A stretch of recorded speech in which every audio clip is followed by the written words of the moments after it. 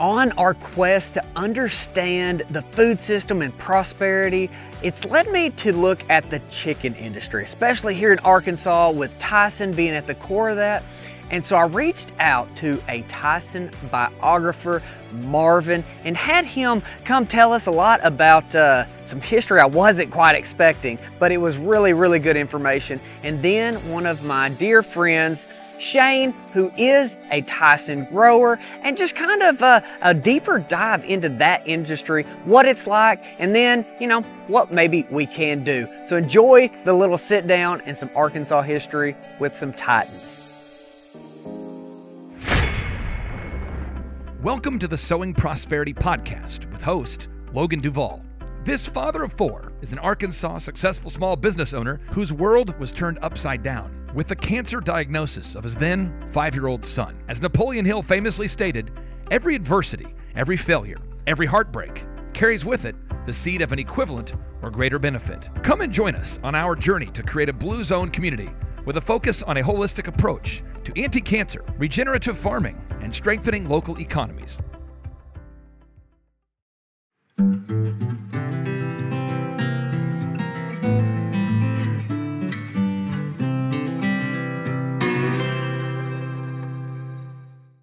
All right, Marvin, I'm so excited to have this conversation. It's a really interesting story of how we even got here, though. Your book was recommended to me years ago. I bet it was close to a decade that I have read the book and known about your work from a friend of mine that is a chicken grower. But there's a big Atkins connection. That's where we're from, and then it's just neat seeing how it all ties together. But we were talking and tried to get this little project going to understand chicken and farming and agriculture and how things are done versus how I would love to see things go. And so I feel like we really need to understand the history of it. So I reached out to you as the author and biographer of Don Tyson, a lot of that you've done, just to kind of get your perspective on a lot of things. But how did you get to Arkansas? Because I'm surprised that you weren't native, but you're here. Well, I'm here. I've been here since '71, Logan, and it's been a lifetime of great opportunity. I think that happens sometimes when you're an outsider and you have some confidence and skill, doors open up, and they certainly did for me, and I've really had an extraordinary career. I came here to go to graduate school at Fayetteville. I already have an undergraduate and a master's degree before coming to Arkansas. So I came to Fayetteville in '71 for the Master of Fine Arts in Poetry, which I graduated. I have a degree in poetry. Doesn't really prepare you for much of a life, commerce or success, but it did give me some writing skills. And then one thing led to another. A lot of my work has been in the nonprofit sector. I seem to have an ethic for social development and really helping people turn their inherent resources, their strength, their intelligence, to a commercial success. The story of the Tyson book is kind of a Shaggy Dog story, because there was a time when Sam Walton decided he wanted to create a CEO roundtable, a group called the Arkansas Business Council, sometimes called by John Brummett the Good Suit Club. You may not remember that. It was late 80s. And these guys were meeting, and these were the top CEOs of all the companies in Arkansas. So Tyson was there, J.B. Hunt, both Stevens brothers, Melvin Bell, Higginbotham with his yogurt empire, Michael Ely Wilson, all the richest men in Arkansas were in this room, and I was taking notes, so Sam was on the table, and I'm about 34 years old, and I'm sitting next to Sam Walton. This is before Bill Gates, and Sam is the richest man in the world, or in the U.S. anyway. One thing led to another, and I got to know Don Tyson through these series of meetings and would socialize with him. Don had a great zest for life, I like to say. Well, as far as I'm going to go with that. He enjoyed people, so he would host a lot of events. So I got to know him, and I was also at the same time publishing books with the University of Arkansas Press. And the director of the press was my former professor, Miller Williams, the poet. So the UA Press decided they wanted to do a series of books on Arkansas entrepreneurial companies. and they were a great selection of them. The first book was on Dillard's. The second book was on Tyson. The third is on J.B. Hunt. And there were plans to get the Walmart story and other corporate giants, all founded by Arkansans from the same generation. So the deal was cut with the Tyson Company that a book was going to be written about them. I got a call from Miller Williams, said, we'd like you to write this book. I'd already written another book through the UA Press, so they knew what I could do. And I came up to Fayetteville. I live in Little Rock. I came up to Fayetteville. There was an event for the UA Press, the 5th year anniversary. We were socializing. And I was sitting in the Hilton Hotel on the square in Fayetteville, and in comes Don Tyson, and he's in his khakis, and we share a drink, and we shoot the breeze. And I said, by the way, the UA Press is going to write a book about the company. And he said, this is a classic CEO. He said, oh, yeah, I heard about that. I wonder who's writing it. I said, well, I'm writing it. And here's a line. He said, that's fine as long as it has the right slant. The right slant. The right slant. And I knew exactly what that meant. It's like, leave my lifestyle alone and make sure, it passes the review of our corporate PR, which it did. And the University Press loved it. Tyson loved it. And that was 1990. I think it took him about a year, maybe 2 years to write and produce the book. So I was given a kind of a carte blanche to explore the company. The book has it's a three-legged stool. There's a corporate history, there's a marketing study of the industry, poultry industry, and then there's a corporate biography. And of course, the corporate biography is always the most interesting because there you see the real workings of a genius. And like Sam Walton and J.B. Hunt and others who built empires from nothing. These are men and women too who do it of extraordinary intelligence and vision. So it's really a pleasure to work with them. I think that is unbelievable that you were able to be in there and see that. That's history. That is so fascinating. I did not know that part. So what? Before we get into Tyson, just what do you feel like is that biggest takeaway that you kind of saw? Was there something that really stood out about those titans of Arkansas industry? Oh, there's a certain character that makes up a CEO personality, and they all men and women all have it. One is it's a leadership role. There's a willingness to take risks. There's a highly positive charisma to this person. You want to hang around with this person. Usually that founder CEO has a lieutenant who's got ice water in his veins, and they're the hatchet man to get the job done. There was a guy at J.B. Hunt said, I thought there'd be a bomb in my car. I was every afternoon. I'm the guy that said, get those empty trucks rolling. And Leland Tollett, who's a wonderful man, was the number 2 to Don Tyson. So every CEO has got a very appealing personality, and they don't sweat the details. They're not afraid to lose. They're willing to take risks, and they're very, very progressive individuals. So they're really fun to be around. Yeah, too cool. It's just fascinating all the way around. And I've had the opportunity to know quite a few of those Arkansas giants: Tyson, Hunt, both Stevens brothers, Sam Walton, Charlie Murphy. All these guys were members of the Arkansas Business Council. Even Rob Tyson, who's a little more reticent than his father. I worked at the time, I worked at the time for Axiom. So my boss was Charles Morgan. He represented the young technology genius of Arkansas. We're talking about late 80s, early 90s. And I was writing a lot of speeches for Morgan and doing a lot of corporate PR for Axiom at that time. So they brought me into the CEO, the Business Roundtable, to take notes. These guys were throwing out ideas. Every one of them had built an empire. They were throwing out ideas on how to improve the Arkansas workforce. Archie Schaefer, you may know who he is. He was Dale Pumper's chief of staff. He was also behind the scenes. And Archie and I would sit through every meeting. The meetings were at the Poultry Federation, right down the street from the Capitol. Bill Clinton would come in, the governor at that time, schmooze, drink, talk, plan. And the ideas were just flying out the room. And it was my job to kind of capture them, put them in a presentation so when the guys came back a week or two later, they said, okay, here's where we left off. Here's the good points. Here's the throwaway points. Where do you want to go with this?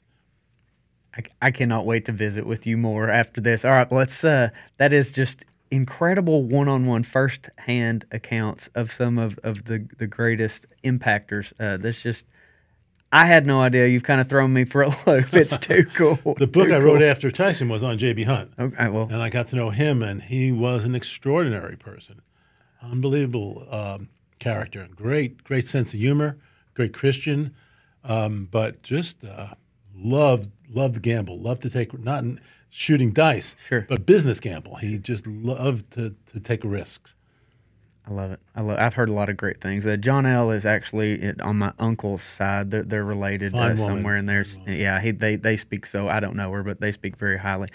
Okay, let's dive into the Tyson startup. Like how they started was something that was really just out of kind of a necessity, an opportunity that what Don saw. So can you tell us about like the very, very beginning, early stages of how that started? So we start with Don's father, John Tyson, who was a classic Dust Bowl, Depression era farmer trucker. He stayed in Arkansas, didn't go west with the Okies, and he was hauling hay. You got to remember, Springdale and the Ozark hilltops were pretty scrawny back in the 30s. You don't have the lush fields and fat Angus cattle that you do today, which is a result of decades of chicken litter, rice hulls, and other organic matter, and phosphorus being spread out on these bare outcropping hills. It was pretty thin back then. Yeah. So John Tyson was either hauling hay or fruit from northwest Arkansas to mid-Missouri, and he had a truck. So he was basically a trucker. He knew that there was a market for live chickens in distant markets. That would be St. Louis and even further up north to Chicago. But the challenge was getting a live bird to those markets. The birds would not survive being in a crate on the back of a flatbed truck. So John Tyson, in his entrepreneurial genius, decided to build a flatbed truck platform where you could nail the crates in and then have a feed and watering system to go down the row of the crates, and the birds would survive the journey to Chicago. And that's where he made his first money, and he brought live birds to the market, first in St. Louis and then even further. The further you could take the birds, the greater the profit margin, the greater the risk. But he was able to, with a tarp and this watering system, he and his wife would drive the truck, and Don Tyson, baby Don, tells stories of sleeping in the bed on the feet of the truck and growing up in those long rides. So John Tyson Sr. made the initial runs. Then he saw that there was opportunities to buy his own chicks. Then there are opportunities to buy feed. Then there are opportunities to coordinate with growers. And he had a pretty solid business. But Don went to university. He was the first college graduate at the University of Arkansas, had a marketing degree. And he joined the company in the early 50s as a young man with good education and a great sense of risk-taking. And it's because of his vision and the people that he brought in around him that the company just went into explosive growth, became the world leader that we know today. So it's he took it the next step, so, but that ingenuity at necessity and opportunities were his dad.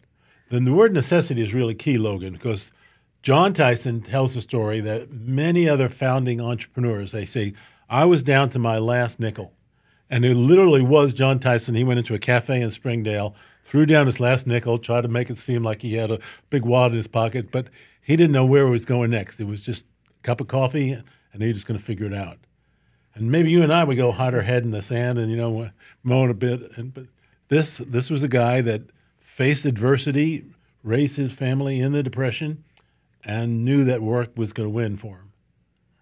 I love that. It's when you started talking about how the group came together and then all that they went to accomplish, it brings back the show me your friends, I'll show you your future, or as iron sharpeth iron. It's just really, really interesting and probably kind of a reinforcer of like it's important who you're spending time with too, to get maybe refined on skills and stuff.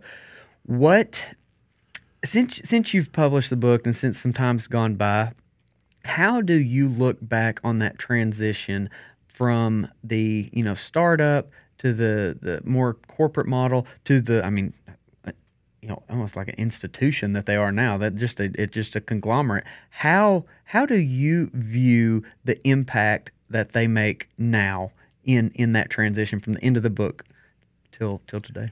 So the marketing genius of the company in the years of its explosive growth was to anticipate the market, to know what was coming along, and that was a couple of factors. One was microwave, and the other was value-enhanced foods.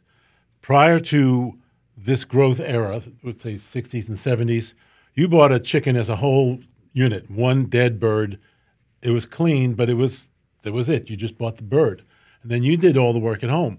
Now, even before that, it was even more laborious with cleaning, et cetera. But what Tyson realized was that Americans wanted, we can call it fast food, we can call it value-added food. They wanted food that was moderately prepared so that it would reduce the time on the household. So they developed a market in response to the microwave industry. They developed a market response to the fast food restaurants such as KFC and McDonald's, and every fast food restaurant drive-through that sells chickens. Tyson has an R&D kitchen dedicated to that company for their formulas, their innovations, their shapes, their colors. You want your chicken nugget to look like a dinosaur or a chicken? They can make it. You want to have a pepper flavor or a ginger flavor? They can do it. So they were responsive to, as I said, to the microwave, to the fast food drive-throughs that just exploded in this country in the 60s and 70s, and then make it easier on the consumer by creating cut-up packaged foods. This is all normal now. It's how you go buy your chicken. But cutting up into select pieces, flavoring those pieces to a different degree, and then recognizing what parts of the bird are appealing to what cultures. So, for example, in the Asian cultures, far more interested in the dark meat portions of the bird. White Americans want the breast meat. Chicken wings, buffalo wings were just coming in, so that became another factor. So recognizing these market-driven values, the company was able to shape its enormous production capacity to meet these goals. They just kept adapting, didn't they? Just in the forecasting. They were very astute, very good observers of the American public, what people wanted to eat and how they wanted to eat it, how they wanted to cook it. We recently visited with Joel Salatin. He's a regenerative farming pioneer, but he talked about that convenience aspect that you brought up that they foresaw, and he was very reluctant to doing that. But he said, just by simply going from a whole chicken to breaking it down a little bit, it was like the bottom line was almost instantly like $20,000 for them, which a small operation it's huge. Just that convenience is a big deal, and it's something that big takeaway that I am is how do we build out this local food system, and what can we take away from the lessons that have been applied in other industries? And I think a lot of times corporations get demonized for things, and I don't know that that's completely wrong, but I think that there's lessons to be learned everywhere. And so, Marvin, my grandpa, I grew up around the chicken industry. Like, my grandpa had 3 broiler houses. I remember when they were built to every step. I have done everything in a chicken house from a very young age. Including catching them? Including catching them, feeding them, cleaning pans. Like, I have done it all. All the broken feed hoppers, on and on and on. Yeah.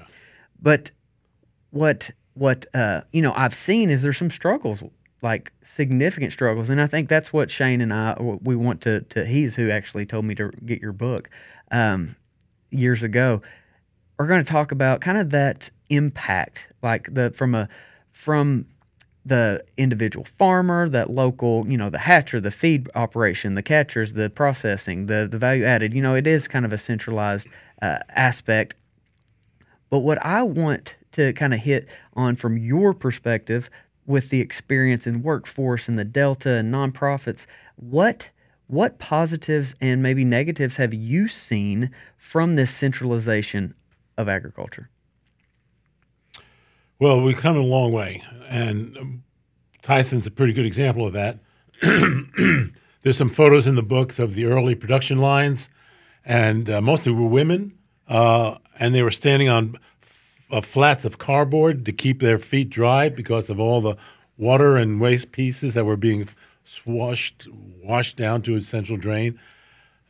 A line of scrawny birds, it looked pitiful, on a conveyor, and they had to do things. So working conditions have become a serious recognition of decency for employees. We have a much greater pieces in place to protect the worker, create a more wholesome environment, a safer, healthier environment both for the worker and the consumer. That's an enormous change. Environmental issues, where does all this waste material, all the wash, all the water, and the internal parts of the chicken, there's a lot of material that has to be addressed properly. It used to be very casually handled, and there were sludge ponds and just things that we wouldn't allow today. So you have labor issues, you have environmental issues, and then you have corporate responsibility issues that I think are good corporate citizens are recognizing that it's time to give back to the community. And something that's really admirable among the many Arkansas companies that came, their founding CEOs were Depression-era men. So we're looking at Dillard's and Hunt and Melvin Bell and Tyson. They, in their later years, when they became persons of significant wealth, were able to give back to the community. And you can see what's happening in the Northwest, in Springdale and Rogers. Even smaller companies like the Jones Truck Lines and Pilgrims and others recognize they have a responsibility. It's kind of a maturity, like an individual. When you're a young person, you're full of energy and strength, and you're building yourself and your career, and you're taking care of your family. And you get a little older, and you recognize your family's part of the community, and that community is part of a larger landscape, and you have an opportunity to make that better, and make the world a little better than you found it. That's a very significant ethic. We see in a lot of corporations that have matured. Corporations on the rise that are explosive, they got a lot of work to do. They're not that settled yet, but they recognize that there's a value in giving back. I can't thank you enough for your perspective and taking the time to sit down. Where all is the book available? And I highly recommend everybody check that out. So Amazon or where should we get that book? Yeah, Amazon will have it.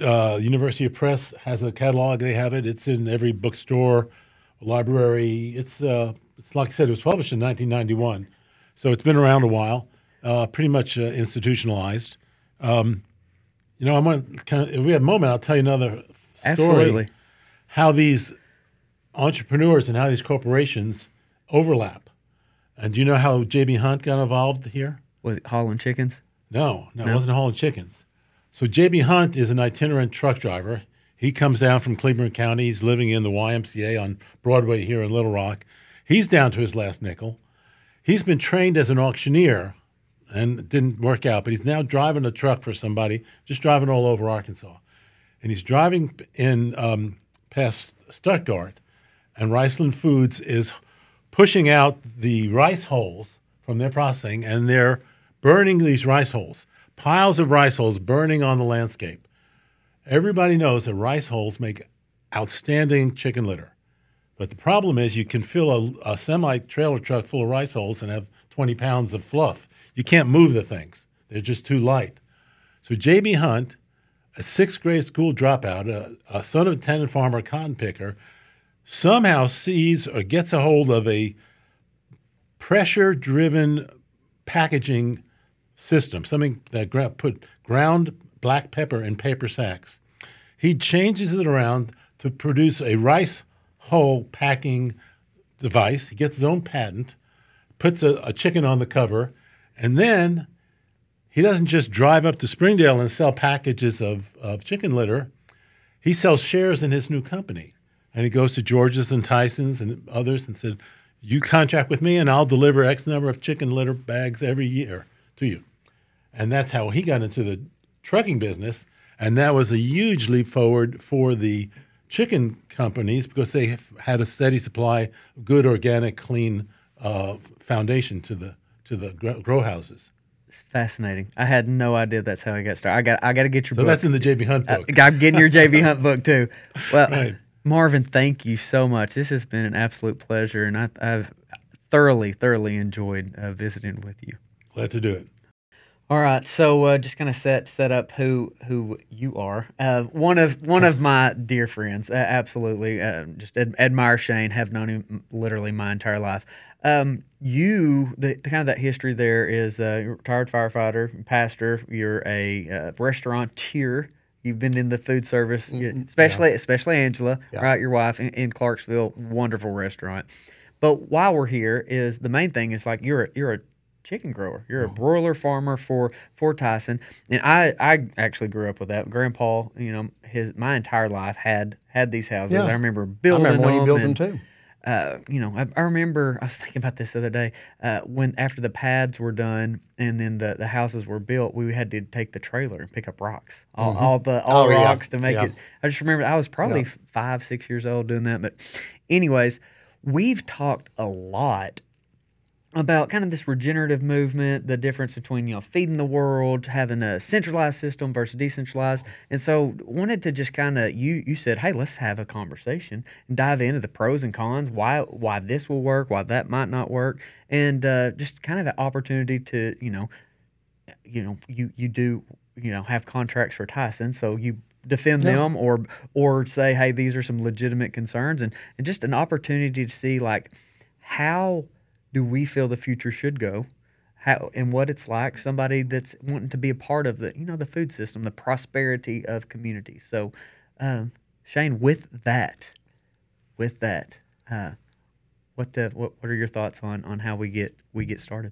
Well, first off, I think one thing that draws us together is we are not either or type people, and I think that's a big problem with the world today. There is no compromise, and it's you've got to do it this way or you've got to do it that way. I do grow for Tyson. I have grown for Tyson for years now. I will tell you that as a contract poultry grower, in my DNA, I am supposed to complain about my integrator. That's just what we do. When you get chicken farmers together, they're going to complain.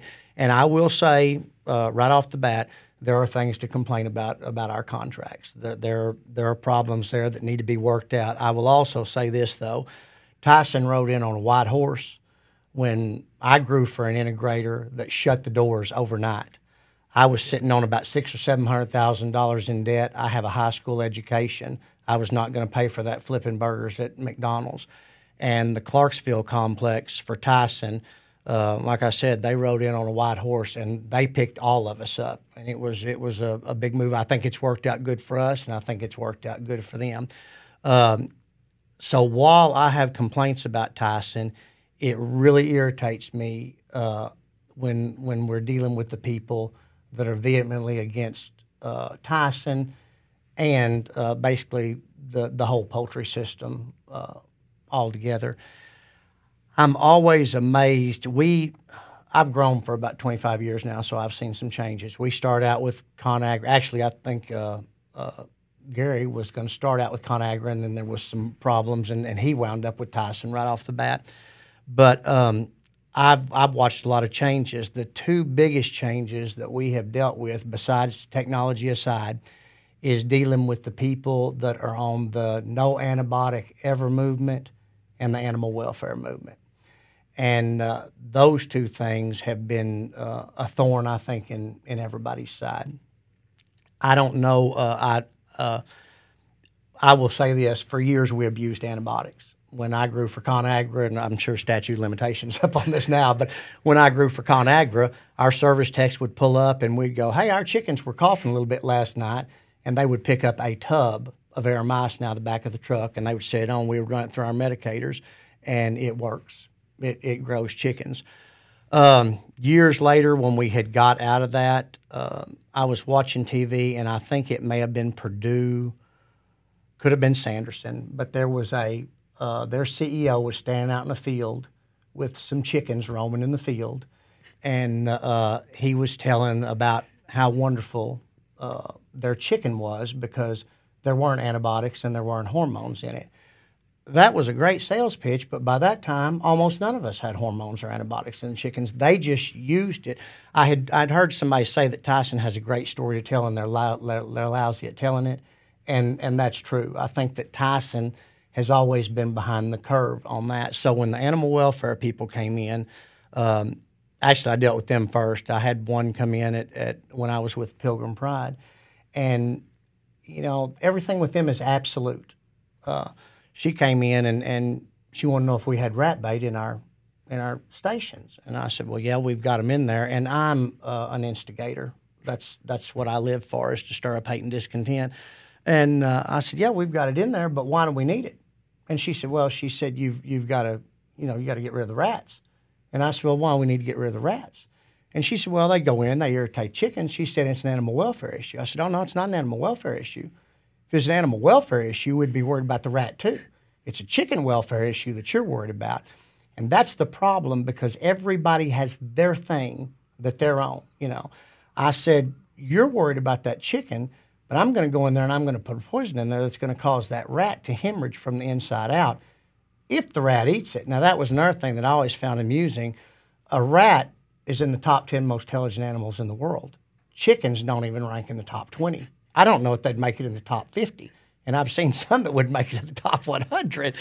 But, that was their deal. They all have their little story that they get behind, and then they just keep pushing. And it is generally a small, narrow group of people. And I'm going to say this, and this is going to cause trouble, but it's usually a small, narrow group of people that really don't know what they're talking about. But they get a platform, and because they have a platform, Tyson and all the other people have to deal with them. Then you came down the pike, and I think it was McDonald's was the first one that got on the antibiotic deal, and they went to Tyson and all the integrators and said, well, we're not going to buy your chicken. Now, at that point, and again, this is operating from a 12th grade education level, but at that point, I would have got all the chicken companies together, which I know would have been an antitrust deal, but it would have not been the first time that the big companies had been involved in antitrust. But I would have got them all together, and I would have gone to all these fast food places, and I would have said, if you don't want our chicken, buy it from overseas. Because I promise you, if they're worried about the chicken that's coming from this country, they don't want it from other countries, because there are no regulations over there. I mean, those people use antibiotics like there's no tomorrow. They're raised in filthy conditions. Not all of them, but a lot of them. Tilapia is a good example. That is a very popular fish. If most people understood how that was raised, they wouldn't be eating it. Yeah, they're not going to do it. But they got on the bandwagon, and then our facility went to a no antibiotic ever facility. Now think about the implications of that right there, because what it meant to us is we had gone from with ConAgra abusing antibiotics to then into the moderation of our field techs come out, they look at the bird, they cut the birds open, they find out what's wrong with them, and then they prescribe an antibiotic to them. They're given a particular amount of time. They are always withdrawn well within the withdrawal period for food safety to nothing. So what that does is that puts it all on the grower. Every chicken that dies in there, and they're going to die by the 50s and hundreds and thousands sometime. But every chicken that dies in there, that grower has to pick up. That grower does not sell it. He's had lost income. It's a burden because there's a process of composting them, and so it becomes a burden on the grower. But it was all because you had these people that said, well, we don't want any antibiotic residue in our chicken. Now, the thing that I found kind of strange about that is you were talking about a group of people now that everything had changed to the point to where mom and dad and the kids are getting home at night and somebody's going, what's for dinner? Now, 40 years ago, that would have never been a question because mom had been home all day long, and mom had probably gone to the grocery store on a Saturday and bought all the food for that week, and she could have told you on Sunday what was on dinner Thursday. But now we're making a last-minute decision. And so somebody says, well, we're going to go down and we're going to get some chicken from the deal. And mom says, well, would you take my car and fill it up with gas? And when you fill it up, please use premium, because if you use the cheaper stuff, it's not good for the motor. But we're going to go down and we're going to feed these kids some fast food that are growing, their brains are developing, their muscles, we're not even worried about what we're feeding them. We just want them something. Tyson is not the problem. Tyson has answered a question, and the question overwhelmingly, and you know this from the American public, has been, what is the fastest and cheapest food I can feed my family? So they're sitting here, and this group, and I'm just saying moms, but they're sitting here and they're worried to death that there might be some residual antibiotic in their chicken. That kid's getting up, they're pouring a bowl of Captain Crunch in front of him that has got an ingredient label that is that long that most of the words you cannot even pronounce. They're pouring a substance over it that started out as milk at some point, but has been watered down from that point in the deal. And then they're sending them with Joe, the guy you interviewed there. What's his name? Salison. Joe Salison. They're sending them with the Hot Pocket to school and a fruit cup that's full of high fructose corn syrup. But the biggest worry they've got is they're terrified that there could be some residual antibiotic in that chicken. And it's because social media drives what people think. Nobody stops to think about it. These same moms will take their kids to the doctor and say, my kid's sick, I want a Z-Pack. I've seen it happen. No, you're on that. I think that we've absolutely got a broken system. I mean, just, and I don't know if it's not just extremely complex too. I think there's a lot of factors. Oh, it's in hugely there, right? complex. But yeah, the food system's broken altogether, and that's kind of what brought us here, right? With Lander having cancer, is what I put in his body. I want to know, right? And that's led me down to growing up in the chicken. I worked for a vet for Cargill. I've been in hog houses. I've worked it all. Like I understand that from having my own farm and raising the animals in different manners.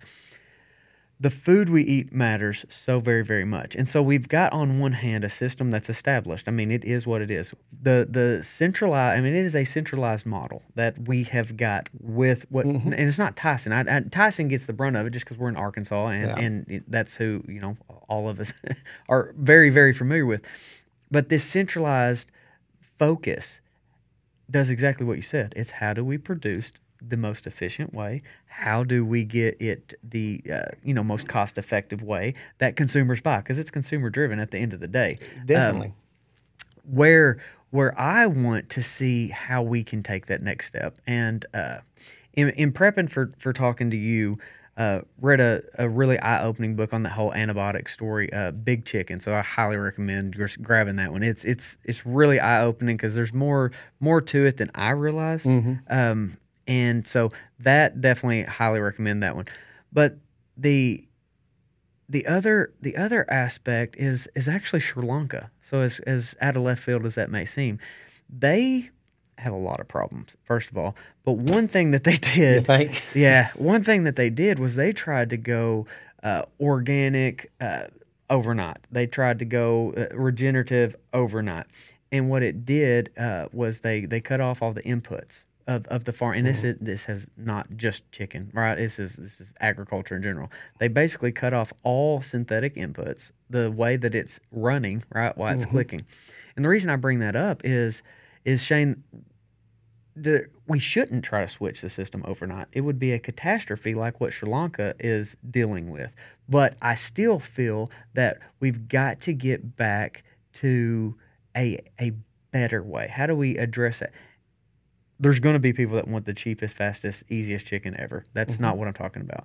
But I'm saying an emphasis on that model that is it's different, and it's much, much more in line with nature and seasons and stuff. And, maybe we shouldn't always have everything at all times. Well, first off, and I think you can agree with me on this, there is no more organic. Nothing's organic. They can label it, they can put that on there, but glyphosate has infiltrated every corner of the world. Yeah. Gabe Brown, we did an interview with him, and he dove into the whole greenwashing aspect of it, and that's a term that everybody should be familiar with. Yeah. But the glyphosate's another. That's a whole nother series in itself. But you're dealing with when you get into looking at people's backgrounds and statistics in America, about 50% of America lives on $50,000 or less per household. Now, in Joe Biden's economy, that is disastrous. They've got the average car payment, and this staggered my mind. The average new car payment is $700, stretched out over 70 months. The average used car payment is $546.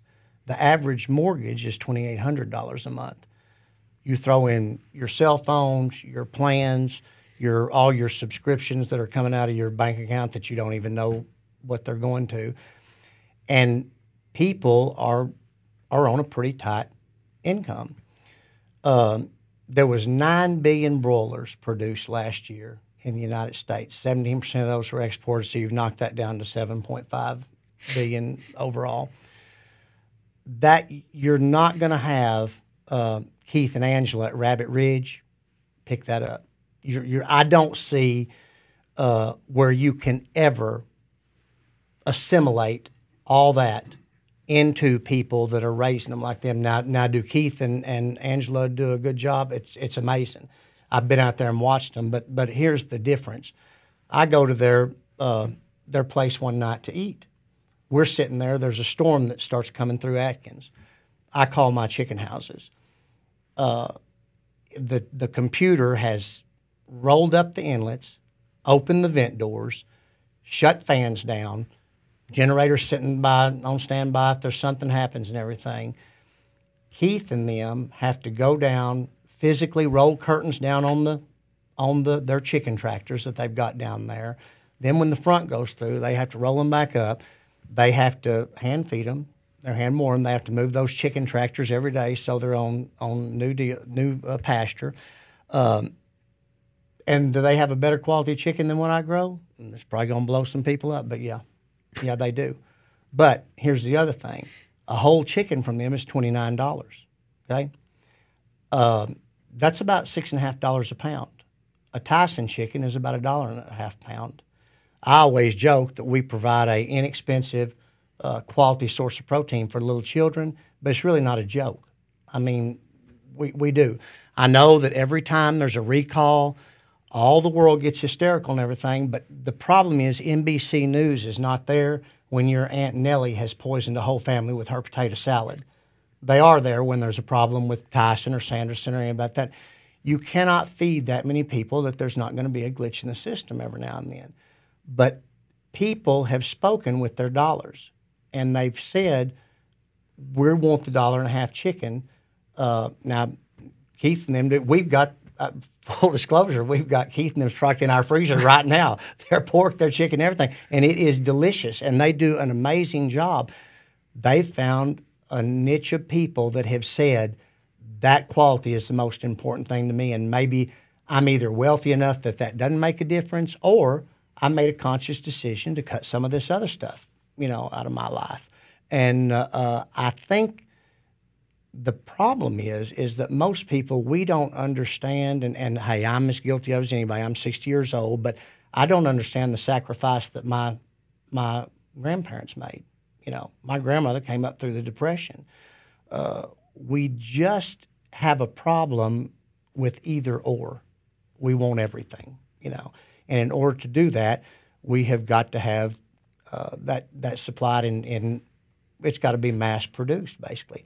I hear all the stuff about how awful our system is compared to everybody else's, compared to the one that's out there in the pasture. I don't know, they're talking about how the chicken feels about it. I don't know that the chicken really has the ability to feel anything. What I do know is we go into our houses, we clean them out, we put down fresh bedding, we run heaters for 24 hours until our floors are 90 degrees. That's what the chick wants.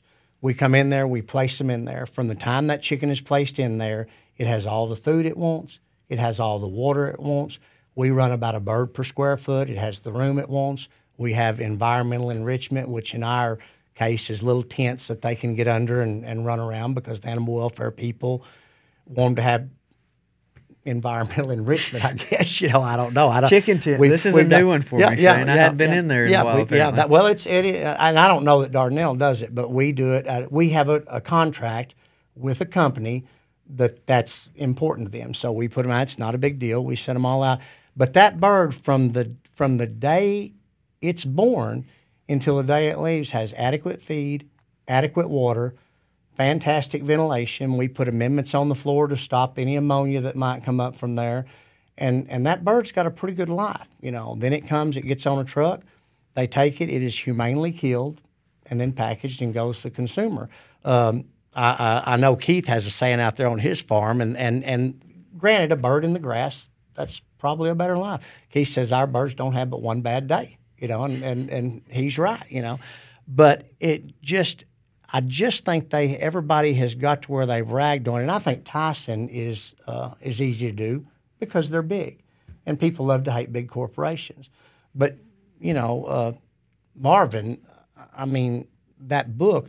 When you consider in 1953, John Tyson goes up there and starts buying chickens, and then says, "Well, I can hatch them and I can feed them, and I can do all that," and then grows into the company that it is today. I mean, that's a worldwide company. Yeah. I think about 200,000 employees worldwide. I mean, they add a lot, and they add a ton to Arkansas, the Arkansas economy. There's 2,400 poultry farms in Arkansas. We produce about 1 billion pounds of broilers a year just in Arkansas. So I mean, I like I said, I've got problems with them. They're not perfect. They're a big company, but I think, what would we do without them if tomorrow? And I know you're not one of these people, but if the radical people in this movement could snap their finger tomorrow and eliminate them, what are you going to do? It would be a catastrophe. I mean, that's why I brought up Sri Lanka, right? Like, so the economic impact, and that's where, something that we have talked about and do not have a solution by any stretch, but it's like my grandpa's gotten to the point he wants to retire, right? Mm-hmm. He's finally got the chicken houses paid off. What does he do? He's wanting to keep growing because now he's wanting to make money. Well, he can make more money because he doesn't have the note. He doesn't want to keep growing, right? Yeah. Because he's tired. He wants to retire, right? And so there's like, what do you do? What do you do with the houses? So that's kind of a big thing. Is you've got a lot of people aren't in his position either, right? Carrying big notes on. Oh, it is yes. It's hard to get paid out. It's hard to get paid out. So what do you do with the infrastructure? What do you do? How would just think back to what you were saying when the collapse of was it Pilgrims that you were with? Pilgrims collapsed, and then Tyson came in on that white horse. What would we do if we didn't have that? It's something that don't have the answers, but like what we can't. And I have never. I'm not a basher, right? Like I want to do the best we can. If my grandpa wanted to be able to convert the houses into something else, to be able to do that, or to be able to escape from the note. But like if you wanted to take a tangent, like what could be done with these houses? What could be done with the equipment that's there? I just think that's an interesting conversation. But that economic impact of the jobs that it provides, what do they do? The money that an employee of Tyson spends within a community. I think it's absurd to try to change it overnight. But like where do we go? And I think there's to answer that in short is we don't go anywhere for a lot of it because it's not going away. That cheap. The product, the value added, the convenience, that's a huge part of the economy, and it's not going to go anywhere. But I think that we do need to give an emphasis to the other side, because it matters a lot, especially on the health of the individual. Right? I don't. You brought up the taste earlier, but when we start looking at the nutrient density, there's not a comparison. I mean, there really isn't. Well, I realize that they're more good fat, less bad fat on Keith and Angela's chickens, and I'm just picking on them because we just buy their chickens, But no, I understand that, and I don't know that there is a perfect solution, and I certainly don't know if there is a perfect solution to where we're at now in history. The perfect solution was when our grandparents lived on a farm and they grew everything that they ate on that farm, or they traded with farms around them. But we're not going back to that, So we've got to find some sort of a compromise, in the whole deal. You were talking about, if say Gary wanted to stop and grow his own chickens by himself. I'm going to tell you that's a big deal. I grew up in a community. R.L. Singleton was a independent contract turkey grower. That meant R.L. bought the turkeys. R.L. bought the hundreds of thousands of dollars worth of feed. He absorbed all of the risk that Tyson absorbs now. That's the big deal with us, is that when corn goes through the roof, soybeans go through the roof, diesel goes through the roof, Tyson still pays us the same thing for those chickens. Now, when it's good, Tyson's making so much money they can bail it. But when it's bad, they weather that, and in general, it never comes back to the grower, And that had to do with John W.'s, Dale Carnegie invented vertical integration, but I like to say John W. perfected it, and it has worked to such a deal that they can weather the storms. And that's another thing when people talk about, well, they're making millions and billions of dollars.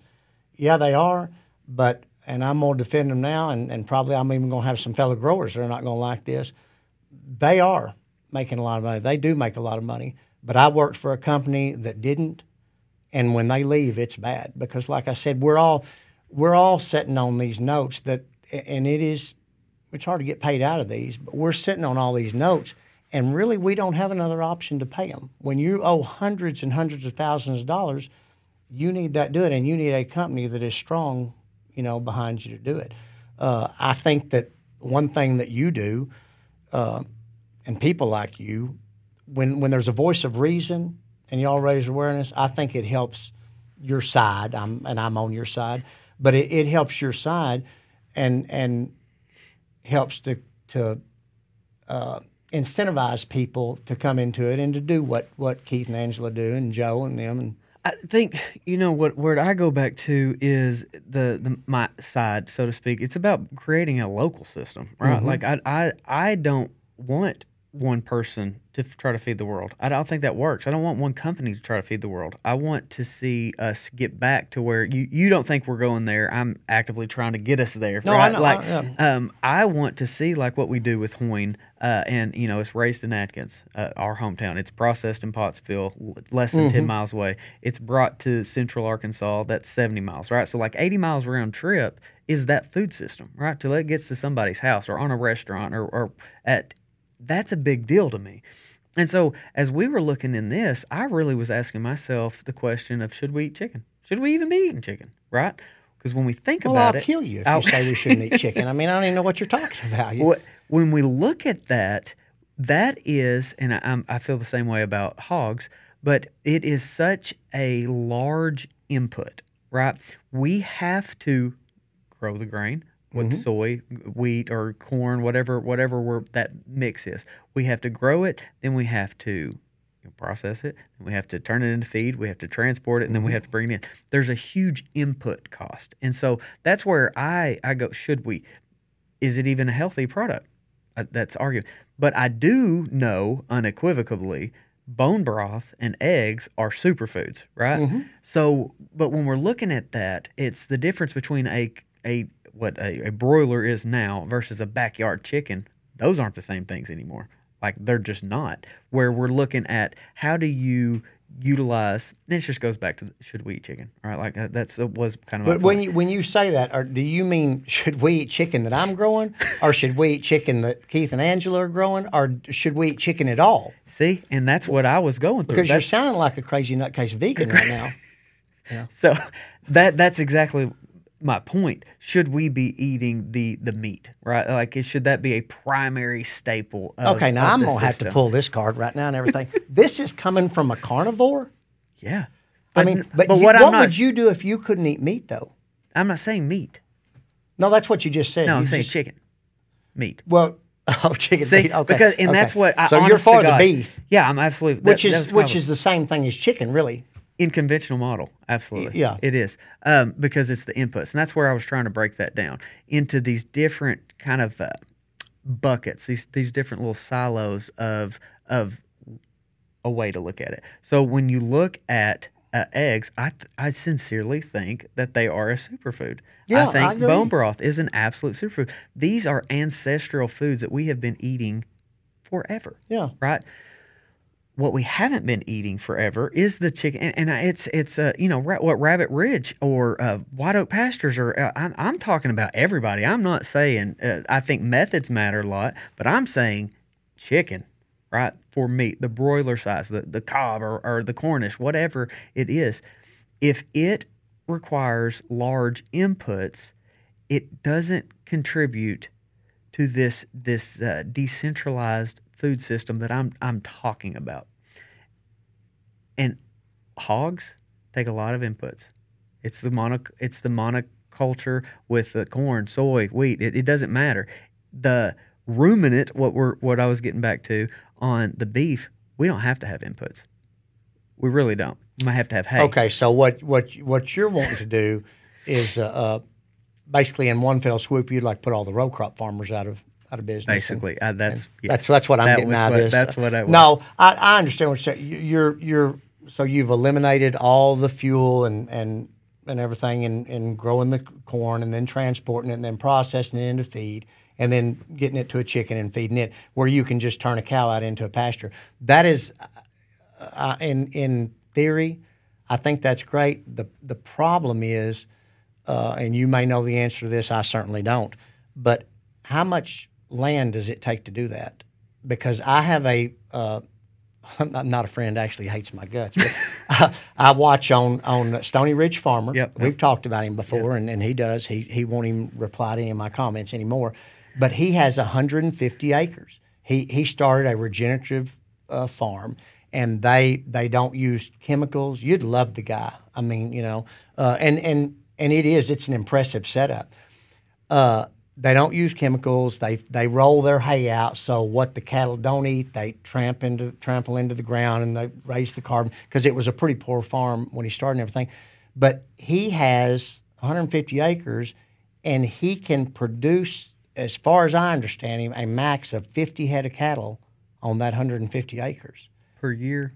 Yes. So 50 head for processing per year? Yes.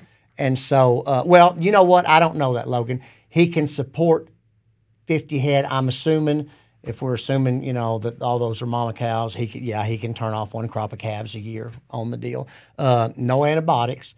He moves his cattle daily, so there is no worm load. There's no parasite load of any kind. It is a super model, and it is. And every time I comment on it, I think he thinks I'm attacking him. I'm not attacking him. I'm just saying, for the guy that's watching out there that's your age and says, I want to go do that, it's impossible. Yeah. From an economic standpoint, he cannot do that. Land is outrageous, So I'm just wondering, now if you're saying, well, we're going to turn all the row crop land back into pasture land and do that, that might be it. But I assume at some point somebody made a decision that they could make more money by growing corn on that land than they could by running cattle on it. Sure, and that goes down. Let me interrupt and say this. Food prices, and this is going to make people mad too, food prices are artificially low. Absolutely. And because they're artificially low, farmers don't make the money they ought to make, and so they have to make those decisions like that. Absolutely. Yeah, we're completely disconnected from the food. We are, indeed. We are. And I wasn't trying to bash the big model, but I think there is absolutely some downsides. And what I am actively trying to fight for, right, is it's how do we get lower inputs where we're not reliant on the system. Yeah. And it's not. It may be a utopian dream that absolutely never even comes close to fruition, but it's still what I would love to see happen, because I think that is communal prosperity. So when we talked to Marvin earlier about that was what he was talking about when the Delta's drying up, and that system, the tractors displaced row croppers or sharecroppers, and it was that commodity system that's taking. Right, it's taking. The system I'm talking about is it keeps it within. Right, we're not bringing in the inputs that take away from somewhere else and that we're reliant on. But we can graze it here, we can process it here, we consume it here, right, and we feed the system. And it's just closing that loop. We're not anywhere near getting there, but it's just trying to have that conversation of and the pros and cons of, and wanted to give you the opportunity to talk about Tyson, because I think that they do get a bad rap. They do. But there's a lot more to it. There's a lot. Well, I mean, it is. You can go down the rabbit hole all the way to the bottom of it. But as a whole, and like I said, we are not in disagreement. I agree with you on almost everything you say. I just think that they do not get the credit they deserve for feeding as many people as they feed. Absolutely. Just look at Sri Lanka. All right, Shane, thank you so much, brother. Thank you. Appreciate you. We got a lot more to hash out. A lot. And used to, we were friends, and now we're not anymore. Thank you, Bubba. Thank you. Thank you for listening to the Sowing Prosperity podcast. We hope that you have learned something new and that you are inspired to adopt regenerative practices in your community. Remember that by working together, we can create a sustainable and abundant future for ourselves and for future generations.